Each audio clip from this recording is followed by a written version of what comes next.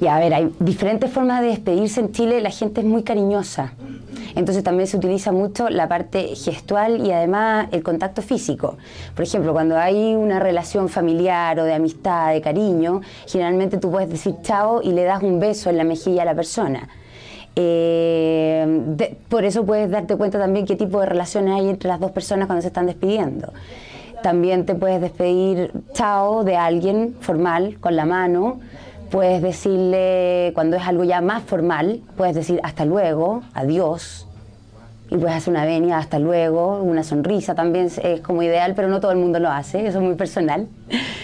De repente también se usan palabras extranjeras como el bye, también se usa en Chile, yo lo he escuchado mucho. Por el teléfono generalmente es hasta luego o adiós, cuando es una cosa formal. Y el chao es para todo lo informal.